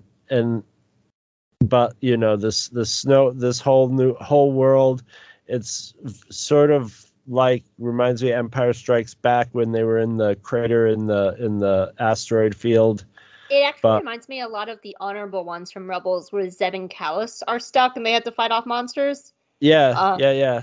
But it also, the spiders from Rebels are not the same as the spiders, but of course they both have spiders. Like, there's a lot of Rebels feels to me in this episode. Yeah, it's got a whole bunch of a lot of everything. It just uses whatever it has to from any source in Star Wars to propel it forward, and they're all used perfectly. I just love it. And then the second one is just the chase through the planet is amazing. It's fun to see X-Wings doing their thing. And then this one is just like a pure horror set piece, and it's awesome. And I love the sound of the Mandalorian guns too, the blasters. So there's a lot of that when he's picking off all the bugs. So that was amazing. And then a nice dramatic, finally like bringing out the flamethrower. Where I loved how they did it the first time too, where it's just off screen and you just see the whole hallway light up, and then he comes around the corner. Mm-hmm. It's very nice. But that's all I have for Act 3. I have very little notes, but that's because it's just pure. I I was just eating this up with a spoon. You know, I was just riveted through the whole thing. It's what I want. It's what I want. I have a little note, and then I have my big X-wing note. There's one musical score in this episode I really like, and you first hear it when when Grogu is first looking at the eggs before he ever eats them. He like puts his hand on them and he pulls them close with the Force, and then that score comes back again when he's walking through the spider eggs, and it's like this very like melodic a score that sounds almost like whimsical a little bit. It reminds me of some of the Force themes we sometimes hear in like Rebels or Clone Wars. But what I liked about this one in particular in Act 3 is it's repeating that score from earlier, and then you hear it slowly shift into a horror score as the eggs start coming off. It's like like, and then the score shifts, and it's a really nice little musical piece I really like. And and I love it. But and that's anybody who'd seen Aliens though knew it was going bad before that. But it's wonderful. It's just there's all different kinds of tension being deployed in this, and some of it very traditional and some of it very weird, like Grogu with the eggs. But it's a combination of, the special effects sequences are really fun, but there's this tension overlaid over everything and everybody in it that's it's not overdone, but it's there. Mm-hmm. And then my one big note of this section, I'm going to very kindly disagree with you, Chris. I do not read the X-Wing pilots as like wanting to be buddies with Den. How I saw it is the New Republic is running on empty, because we don't get, like, we're starting to like really kind of get an idea of the New Republic from like shows like Resistance and the sequel trilogy and other supporting materials. But we're starting to see in this show too. And a lot of the stuff we've seen so far is reading between the lines. But when we start putting together like the stuff in Resistance, the stuff in the sequel trilogy, the stuff in Mando, the stuff in Book of Boba Fett, it's actually makes a lot of sense that here in Act 3 they let Den go, because they are spread so thin they can't be everywhere at once. So like that to me is like why they didn't want to shoot down Den, because they don't have time. We even know this. I think it's either later in this season or Book of Boba Fett, but somebody pulls over Den, and Den flies. It's Book of Boba Fett because he has this brand new ship. He speeds off the speed of sound, and the young guy is like, should we go after him? And the other guy goes, do you want to do the paperwork? He's like, nah, it's fine. But like they are so spread thin, and they have a huge lack of resources that all they want to do is bring in Den, but they don't really have the manpower to do all the extra stuff. And what I also like is they're also showing some of the stuff that the Republic is known for. They could have easily killed Den at any point in time. They don't bring him in, and they leave him on the ice planet, but they don't shoot him down. So, like, it's this weird kind of, like, lawless kindness, where they're like, we're not going to kill you, but we're not going to help you either. I also think this. I think a run-in with them and Din would be fatal for them. But I think... And it would also be one of those things where, they were going, don't make me. But if they actually did start shooting at him, like, I also think Din would half-hearted, like, neither one of them would want to, like, shoot the other one, but, like, both of them would go into it half-heartedly. But Din's going to win. He's just more battle-hardened, and he's... they're in the early stages, but they're going to find out that guys like Din that are on the fringes and are technically illegal. It's sort of like Hondo, the Jedi like had utilized Hondo's help a few times, or, had run-ins where they, had something in common for Hondo. At any time, he probably needed to be brought in. He was probably, it should, but they have to, like someone like the Mandalorian. They go, look, this guy is he's pretty much a good guy. He's dealing in the bad elements of the galaxy or something, but he's probably going to do the right thing. So they probably, you just strike a different balance with him. You don't try to bring him in every time, because you're going to force it into a situation sometime that you're just going to be dead for no reason. Putting him in jail, and then they probably think to themselves it would probably be better to have him out than in jail, because he's ultimately he's not out for destruction and chaos. He's out for himself, but he's also not completely self-driven. The guy's got a kid. Yeah. So that I was just, I was sort of trying to be funny about it, being like, they want to hang out and they think he's cool and they want to have a beer with him. But I think it's just sort of like, there's cops that have people that they know are doing illegal things, but they also know that they can get information off them, and those people, or they like them for some reason, and are like, he's a good guy, he means well, he has a problem or whatever, so. Yeah, and I like every time the New Republic shows up, because, last season, I think it was episode 1, where Grief was like, oh, you can just go to the New Republic, and Din says the New Republic is a joke. They're not out here. And we know from Resistance that Doza couldn't even call the New Republic, because they're not going to come all the way out to Castellan to help them with the First Order, because there's just not enough resources. And so, I think if I remember correctly, Mando is set 5 years after Return of the Jedi. Or roughly 5 years. It might be 7 years. Something like that, yeah. And so every time we see them, I think scenes like this really says a lot about what the state of the New Republic is roughly in, and why we get to the point in the sequel trilogy where they're just gone. So It just says a lot, and I think it's really cool. But that's all I have for this episode. Do you have anything else? I do not.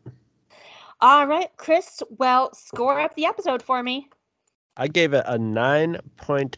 I love this episode. Ooh. Yeah. Is that your highest of Mando so far? Didn't you have a 10 in season 1? Oh, no, the second episode, the child. The second episode. This is up there with the second episode, though. The second episode is a little higher, because it's, in my mind, because it's even more pure. This one can't be as pure because it's got a season of story behind it, but it's still pretty damn pure Star Wars. It's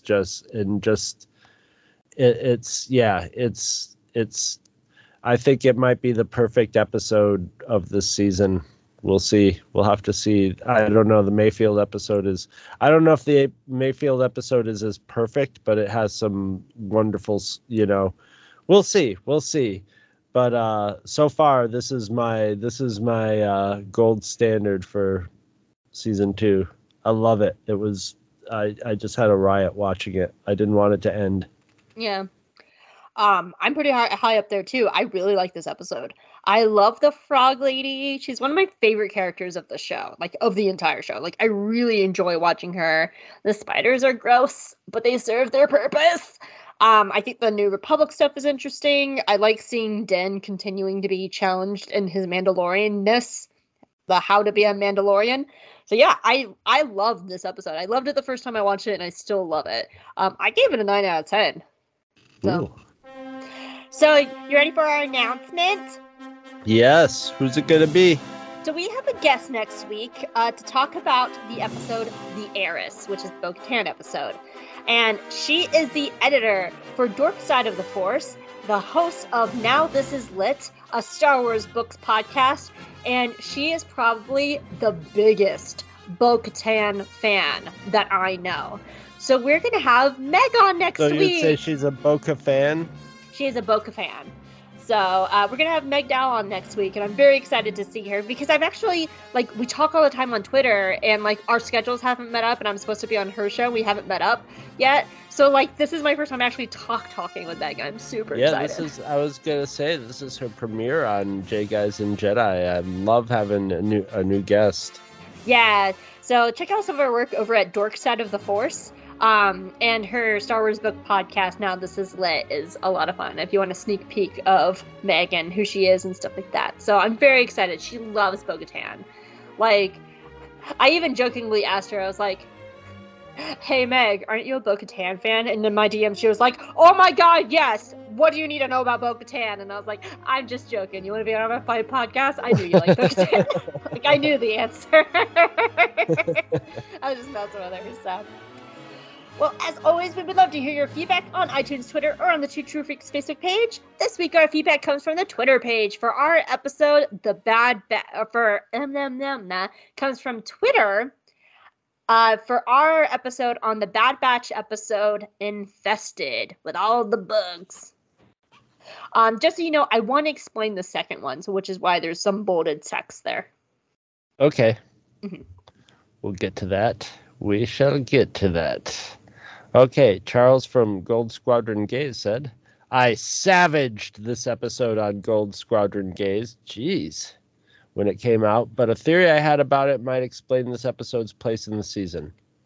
Hope points out that this episode feels out of place, but wasn't moved from earlier and was always intended to be here. I think that the intent of this episode was to culminate the relationship of the Batch and Sid. Sid has grown a lot in her relationship with the Batch, and Omega in particular, over the season. And the fact that she now needs their help to recover her home would be a solid place to have them step up for someone they've come to value as an unofficial team member. There's also a trope where when your characters have a home base of sorts, you have it attacked or invaded to raise the emotional stakes of the story. This happens a lot in video games, with my favorite example being the party camp being attacked in Dragon Age Origins near the end of the game to show the Darkspawn Menace Rising. Darkspawn Menace Rising! I believe Sid's bar is meant to serve that role for the Batch, yeah. So the episode should have been an episode about Sid's needing to trust in the Batch to help her recover her shared home and demonstrate how she's grown to truly care for them. But because of the writing in this episode is so shallow and more concerned with the set pieces and Roland, this did not come across at all. Sid is still blackmailing the Batch just like back in episode 4. I believe they actually brought the culmination of the Sid and Batch relationship arc to the forefront of the episode. It would have... I believe had they actually brought the culmination of the Sid and Bad Batch relationship arc to the forefront of the episode, it would have been much clearer why this episode is where it is in the production schedule, especially given Sid is not really in the finale block of episodes. But they didn't, so what we have left is a serviceable Monster of the Week episode with a ton of missed opportunities and contrived writing. It's like eating potato chip. Good, but you'll forget about it an hour later. Oh, you should try the prison chips, though. They're delicious. And it could have been so much more. The prison chips. I'm trying to remember the name of them. They're released all around the country now. They were this brand of potato chips, and they sort of had an everything flavor. And they were like a local chip company made them, and they made their way into the prison system, and people were like joking about going back to prison so they could get a taste of these chips, and they are very good, and they are unforgettable. They're delicious. I wish I could remember the name of them off the top of my... They were selling them at the corner store down the street, and then they stopped selling them for a little while. Mm. They're very good. Well, thank you, Charles. Like, when I read your explanation, I was like, yeah, this is a really good explanation of why it's here. And I pretty much mostly... I don't think I'm as much as him, but I feel pretty much the same way as he's saying about this episode. Serviceable is a serviceable Monster of the Week is a good summation of it, I think. Yeah. So our next response comes from Jake Niemeyer, and Jake Niemeyer actually works for Lucasfilm, and we follow each other on Twitter and we chat every once in a while, and he worked on this Bad Batch episode with Roland and all this. And I wonder if he's related to Charlie Niemeyer. I don't actually know. Was the Two True Freaks podcaster. I don't know. But when I had posted this episode, he left me a little message, and I thought it was really interesting. And it's about the scene where Roland gets his horn cut off. And I thought you would enjoy this tidbit, Chris.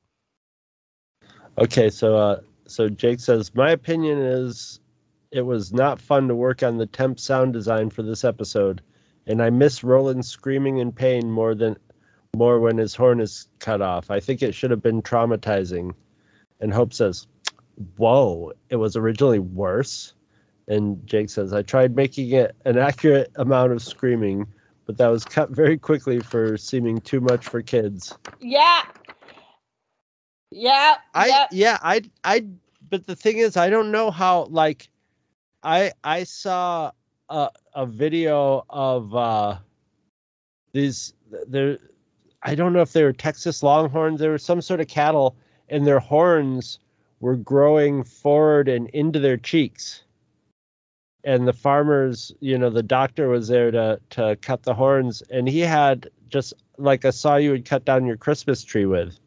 One of those hand saws, and was just like, ruff, ruff, ruff, and the cow's just sitting there like chewing its cud, like dum-de-dum-de-dum. I mean, he's sawing through its horn like 3/4 of the way down, and then like pulls it out, and it's sort of stuck into the cheek and stuff.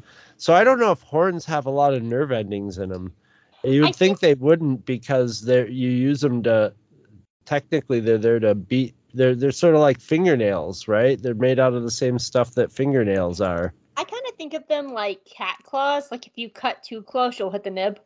Right. There's got to be like somewhere down near the bottom. There's got to, what do they call it? The quick or whatever. There's got to be some fleshy part that they got it. But like, yeah.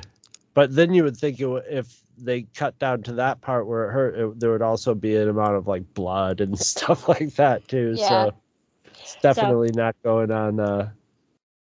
But the scream would have been great, because it would have made you think that they like, well, it also would have, because if he's screaming, that means that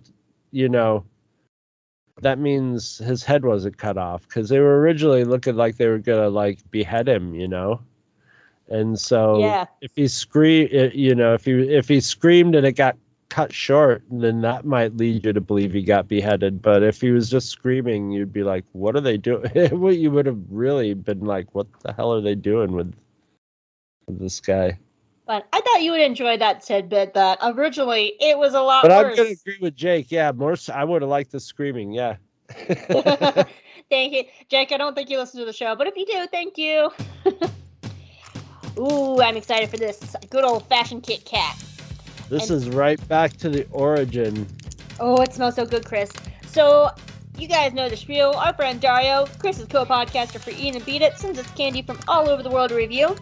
And this week, we have Kit Kat, that was locally sustained cocoa from England. It smells so good. Oh, it tastes so good!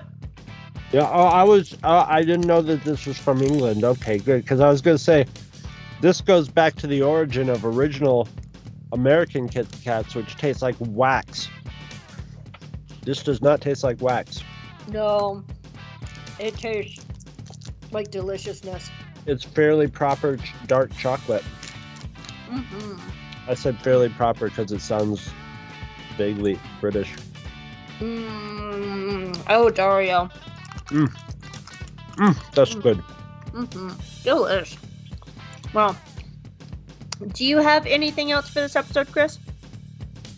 I do not. All right.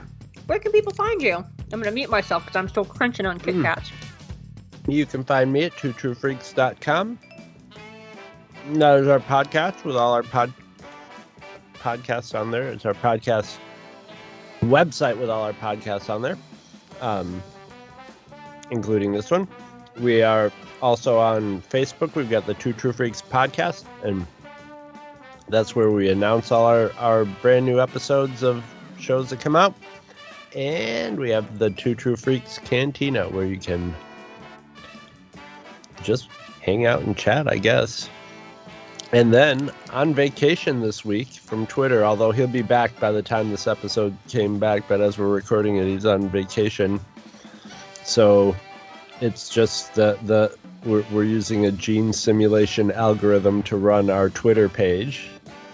And that would normally be run by Gene, the Ghost in the Machine. I was about to say, I saw you made that joke on Twitter, and I was like, oh, I'm going to say Ghost in the Machine. Teeing it up. I'm teeing it up. Don't worry. Ooh, Ghost in the Machine.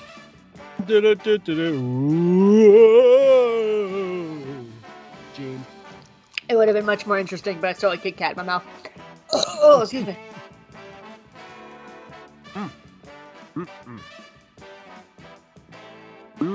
Don't we get water next week? Is that what next week is? Water? Uh-huh. What do you mean? This is where they go to the Water World next week? Oh, yes. Water World. And we get to see Frogman Child. But first, you can find me at J Guys and Jedi. That's our Twitter account. Sorry. You're welcome. It's fine. You can also find me at J Guys and Jedi and at Hope Molinax on Twitter. I run our Twitter account. You can find my writing over at The Geeky Waffle. I'm one of the staff writers over there. You can occasionally find me on Space Waffles, Straight Out of Home Video, and The Normal Geeky Waffle Show, which is all of our Geeky Waffle podcasts. And I was recently on Bookmarked and Busy, which is a really great fanfiction podcast that I'm really loving. Yeah. Oh, and on Friday nights, I'm the chat moderator for Pink Milk over on YouTube. So if you want to come hang out in the chat with us on Friday nights in the Steam Room that talks Star Wars queerly, you can find me over there too. So I'm excited to talk to Meg next week. Talk about Eris. A new guest to introduce to the class. Yes. Not to the class like in, hey class, I'm your teacher, as in class, as in classy. Yeah. I already warned her about Baby Yoda, about Yoda. Oh my God, no, he hasn't had a new guest in a while. Oh. Yeah. I was like, we haven't had a guest in a while. And I was like, there's a few episodes, and he's gonna have a few guests coming up later in the season because we're gonna. I can't remember if I talked about this last week or not. We're gonna have a tiny round table. So I'm really excited about that. Tiny round table. Yes, it's where Grogu sits. He gets his own tiny round table, but you get the big table, Yoda. You get the big boy table. Alright, you guys, we will see you next week for The Heiress. Bye. Bye-bye.